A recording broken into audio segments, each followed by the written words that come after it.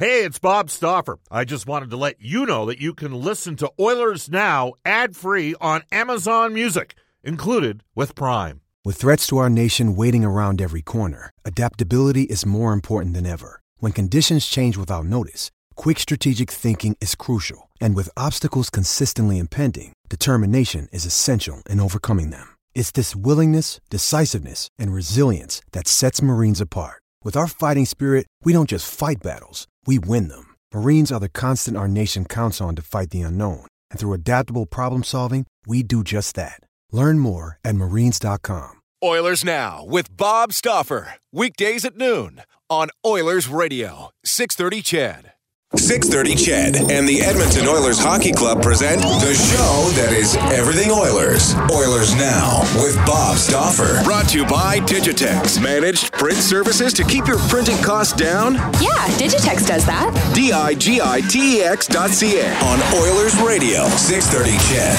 This is the second hour of Oilers Now. It's 1:08 in Edmonton. Welcome back to the show. Bob Stauffer at Rogers Place, where tonight the Edmonton Oilers take on the Washington Capitals. Oilers Now is brought to you by our title sponsor, Digitex. Hugh Porter and his staff at Digitex, trusted by 630 CHED. Visit their new e-commerce site and order supplies, printers, and more at digitex.ca. In this hour, Washington Capitals analyst and friend of the show, Alan May, coming up in 29 seconds' time. And Brian Burke at 1:35 today. For our friends at Canadian Power Pack, Alberta's leader in electrical construction and service, electrical, prefabrication, and solar. Do you want to tell you? The guests on the show receive gift cards too. Japanese Village, steak and seafood cooked right at your table. Japanese Village, Edmonton South, downtown, north side, and now out in Sherwood Park. 2, the River Cree Resort and Casino hotline, 780-496-0063. Pleased to be joined by Al May. Al, how are you? Okay. Are you good? You doing good? Yeah, doing great. Always better after a win. Always better after a win. So much to get to. Hey, just before we get to the Caps and how they've played and that sort of thing, we just had Louis DeBrusk on, and he mentioned that in one of his first preseason games as a pro, he locked horns with you, and you kind of had a little bit of a crazed look in your face, and he talked about how great of a fighter you were and how you fought above your weight class. Do you remember that stare down with Louis DeBrusk? I don't think you guys actually ended up being able to drop the flippers there because the linesman jumped in, but you recall that? Yeah, I do. It was in Albany, New York. It was the very first pro hockey game ever there in a brand new arena, and I was playing for the Caps. Louis was at the Rangers, and that summer, it felt like the Rangers, after we had dismantled them in the playoffs physically, and it was the John Druce playoffs, is that they traded for every tough guy there was. In hockey, it felt like they drafted tough guys, they signed tough guys, and we went into that game, and I was going through, I didn't know who a lot of the guys were, and there was like 13, 14 different guys to fight. And our director player of personnel, Craig Button, Todd Button's dad, Jack Button, said, lefty, righty, throws at both. He's a hugger. He's going to step on a banana peel. This is the toughest guy, and the toughest guy was Louis. I said, well, I'll just fight him first, and then I won't have to fight the rest of them. So after that, right off the bat, I think I hit the goalie or bumped into the goalie, something like that, and then Louis and I dropped gloves, and the refs jumped in. And I ended up with 2 goals that game, got first star, and didn't have to fight anyone because I went after the toughest guy, and the rest of the guys just took a back seat all night to Louis. Yeah, he scored in that game. That's the way I remember it, yeah. He scored in that game, too, so you guys both didn't end up dropping the flippers and did some different type of scoring. Well, it's because everyone was probably scared of him and on the one team, and it was a preseason roster, and everyone was probably scared of me on the other team for going after Louis. So it's funny how the preseason works with things like that back in the day. And normally those games that have anywhere between 10 and 20 fights at a time. And I think I was I think I was second in the league. I was most fighting majors that year, and I was second in the league in penalty minutes. So you get some respect when you do that. So I think that just kind of took care of it. And Louis and I were able to play like Yari Curry and Glenn Anderson the rest of the night. There you go. Tell me about, all right, so we've had you on a couple times. So obviously, the afterglow of winning the Stanley Cup championship. Does it still, I mean, even though it's been a few months, does it kind of seem surreal, or was it just in the back of your mind? Was it a matter of time that this was going to happen for the Capitals group? Because there weren't underlying numbers to suggest that the Capitals were any more suited to win last year than maybe the 2 previous years where the club actually won more games. Well, I was worried about them making the playoffs because there was such a massive roster change where you got rid of, 6 regulars, and there were guys that were big guys in the power play, big guys in the penalty kill, a very good defenseman, 2 really good defensemen, Schmidt and Shattenkirk. And I just thought, man, they get putting all these young kids in there. They didn't sign any vets, although Alex Chason earned a contract in training camp, but he was in and out of the lineup at the time. And I was just thinking, God. But I think that what happened when it's all said and done is Obi had no one detracting from him. There was no one whining about ice time. And everyone felt they had guys that were soldiers and guys that were leaders, and everyone finally, for the first time ever, and they had help and they had luck, they followed their leader, and Ovechkin did such a good job because he didn't have anyone going in different directions in the room. And the young players, all of them contributed. They had 5, 6 rookies a game that were just playing their hearts out and listening and hanging on every word and every action of Ovechkin and Backstrom. And Kuznetsov just went to the next level. And it was just a perfect storm. And it was just so incredible to see. So if you would have bet me, you would have bet anyone that the Washington Capitals would have won the Stanley Cup in the desert in Las Vegas against the Golden Knights. There was no one that would have, everyone would have thought you're crazy. They'd all taken your money and you would have made a boatload out of it if you were smart enough or could see the future like that, because it was so improbable, yet it was amazing. It's still somewhat surreal, and I still can't believe my former team won the Cup. I'm very happy because it was just an incredible time. Well, there was a great picture yesterday that you put out via your Twitter account, Al, of your dad wearing your ring. That was pretty cool. Todd Reirden replacing Barry Trotz. I know you were quite respectful of the work that Trotz did. This guy's won a lot of games for a couple different organizations. Now he's trying to turn around the Islanders' fortunes. Todd Reirden basically finished up his career playing for Todd McClellan. Tell me about Todd Reirden as a coach. Well, Todd has grown a lot as a coach. I coached against him in the American League. He had some success with Pittsburgh, but he learned a lot from Barry Trotz about structure and accountability, and then he's brought his own thought. He's an incredibly detailed and technical coach. Defensemen are lucky to have him as an assistant coach and certainly now as a head coach. But he's a tactician. He's taken the power play to the next level with what he did as an assistant coach last year. And it was already a great power play with Blaine Forsythe working it from the days of Bruce Boudreau. But he's an incredible communicator. He's today's kind of coach. He knows how to speak to the players. He's always trying something new. And I have a ton of respect for what he's been able to do as an assistant coach and associate coach. And now as a head coach, he's still getting the best of the players, and he hasn't beaten them up on the tough games that they've had this year, knowing that it's going to take a little while before they really get their A game back because they lost out on about 2 months of physical training that they normally do during the off season. Well, and he's a former Oiler, so that's never a bad thing because he had a cup of coffee with Edmonton in 98-99, played 17 games for the team that season. Edmonton made the playoffs that year, lost to, the Dallas Stars. We're joined right now by Al May. Al, I'm looking at the numbers. The Caps are leading the NHL in goal scoring. But they're 24th in goals against. Holtby's at an .885 save percentage. The Phoenix Copley's at .873. Those are not great numbers. So tell me, has Holtby maybe played better than he started this year, or are the numbers deceiving, or what's going on there in goal? Well, the numbers are deceiving because you look at the opening night, he gets a shutout against Boston. The next night, they go into Pittsburgh on a back-to-back, and I didn't see anyone block a shot. I didn't see anyone wrap a stick up or front anyone in front of Holtby. And you're playing Pittsburgh, who's got a lot of dynamic goal scorers. And so he lets in, 7 during that game. Then they go back. He plays lights out the next game against Boston. Then Copley, unfortunately, gets a game against New Jersey where he was spectacular but still let in 6 goals. That's how bad the team. They weren't blocking shots. Their physical play still wasn't there yet. And then the team played the worst period I've seen so far this year of any team in the league against Florida this past Friday night. Holtby, was victimized for 4 and I think 17 shots that were maybe from point blank range. Every shot was a scoring chance. So Holtby has still been good. He's fine. I liked him in relief in the New Jersey game or the Florida Panther game. So I think it's just a matter of the teams. Everyone's got to get in sync. The D, the forward, the physical commitment's got to get back. Last game in Vancouver, Holtby was wonderful. The team battled for pucks. Obi started the hit parade to start the game. They back-checked better that game. They forechecked better. They possessed the puck.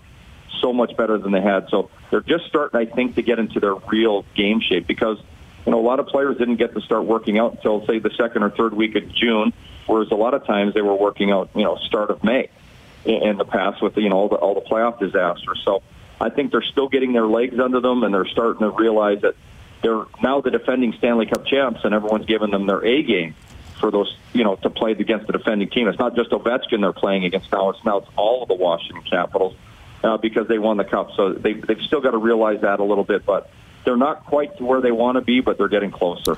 We're joined by Capitals broadcaster Al May, of course, had a cup of coffee with the Edmonton Oilers and willed himself to the National Hockey League, and he racked up the minutes and fought everybody.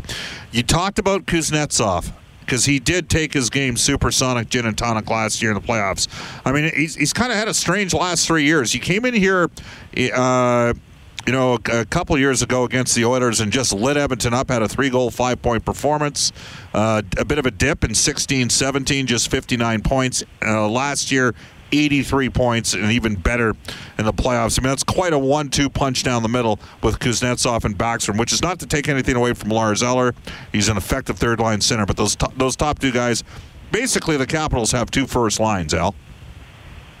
Well, they absolutely do. And when you get back to Kuznetsov, he came over here as a winger, learned how to play D as a centerman, and wanted to play great defense. I remember that first game against McDavid a few years ago. He put on a show and outpointed McDavid in that one. And then he kind of went back. And then last year, he was somewhat inconsistent, even though he had all the points. But in the playoffs, he realized that there's a responsibility to be in the first-line center. And it's that you have to be the best player for your team every game. You've got to outduel the other team's best players. You play the Pittsburgh Penguins, you've got to outduel Crosby and Malkin. And you go against Tampa, you've got to outduel Stamkos and company. And then to the finals, it wasn't the same. It was a lot easier. But I believe he now realizes how important it is for him to give his A-plus effort every night. And then the 1-2 punch of he and Backstrom, most power plays don't have one quarterback. The Capitals have two elite players that are throwing curveballs at every team out there on the penalty kill and just decimating them. And they have so many options and read. It's like they're Tom Brady as an NFL quarterback, picking defenses apart. But not just one guy, two guys. So that 1-2 punch, 5-on-5, has been spectacular on the power play. They've just been decimating teams lately. All right. Well, a big story, as you know, here in Edmonton today is that it looks like Jesse Puljujarvi is going to be a healthy scratch. The Capitals, Jesse Puljujarvi's 20. I would assert to you, Al, that from game 25 to game 60 last year, he's pretty good. He didn't have a good conclusion to the season. He's basically got 2 goals in about his last 25 NHL games. You know where I'm going. The Capitals have a player that played with Connor McDavid in Erie in 13-14, Andrei Burakovsky. He has scored 17 and then 12 and 12 goals the last 3 years. He's now 23 years of age. He's playing on the 4th line right now for Washington. Does not have a point in 8 games this season and is -7. Are these the typical trials and tribulations of young players, or is there a bit of a conundrum in terms of dealing with Burakovsky here in this Capitals organization as they try to have Vrana and Burakovsky eventually end up in their top 9?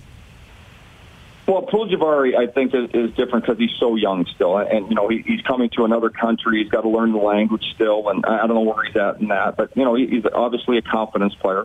Burakovsky's had a lot more time. He's been in North America a lot longer. And unfortunately, most of last year he struggled because everything was predicated on him getting goals and shots in his mind, scoring chances. And he realized late in the year that it's the other things that matter. The start of this season, he hasn't gotten the offense going. He's had a couple of tough games. But the last game, even though he was 4th line, was the best he managed the puck. He played physically through a couple of huge body checks. He got to the net. He's lightning fast. He probably tries the same shot too many times over and over. He's got to change up some of his game around the net as far as shot selection, the way to shoot areas to get to. But he's a phenomenal talent. And, if you said he was on the Edmonton Oilers playing with Connor McDavid like he was in Erie, Connor's the fastest. Right behind him, right there, is going to be Andrei Burakovsky. He's lightning fast. He's just got to figure out when to go, when not to go. And, like I said, he's a confidence player. He's a guy that kind of gets in his own way confidence-wise. Do you think he's a player they'd consider moving? You know what? At some point, he gets paid a good chunk of change right now. And at some point, he's got to start putting up numbers. And, they've got a great, they've got chemistry, obviously, in that locker room, in their dressing room, with the players there. The guys love him. He's a big part of it. That at some point someone makes you an offer on him, you got to seriously consider, especially if it's something you want. So if I'm another team and I'm looking at the Capitals and I see a guy like him, I'm thinking I can try to steal that guy out of there, and I'm going to make the Caps look bad in the trade. He's the guy you definitely want to go after because. He's got to play behind Ovechkin. He's got to play behind Oshie, whether he's left wing or right wing. Jacob Braun is younger than him, and he had a better year last year, a better playoffs. Jake's a lightning-fast player himself. So, opportunity. So if the team said, well, we'll play him on the top two line, guaranteed every night, and see what he's got, I think he'd make the Caps look bad by letting him go because he's got that much talent. And I think he's got a lot of untapped potential. It's just, sometimes a change of scenery, but I don't think they're ready to give up on him yet. Al, great stuff. Appreciate the time, and we'll see you down here at the rink tonight. Yep, take care. Thank you. That's Al May out of it. Hey, it's Kaylee Cuoco for Priceline. Ready to go to your happy place for a happy price? Well, why didn't you say so? Just download the Priceline app right now and save up to 60% on hotels. So whether it's Cousin Kevin's Kazoo Concert in Kansas City, go Kevin, or Becky's Bachelorette Bash in Bermuda, you never have to miss a trip ever again. So download the Priceline app today. Your savings are waiting. Go to your happy place for a happy price. Go to your happy price, Priceline.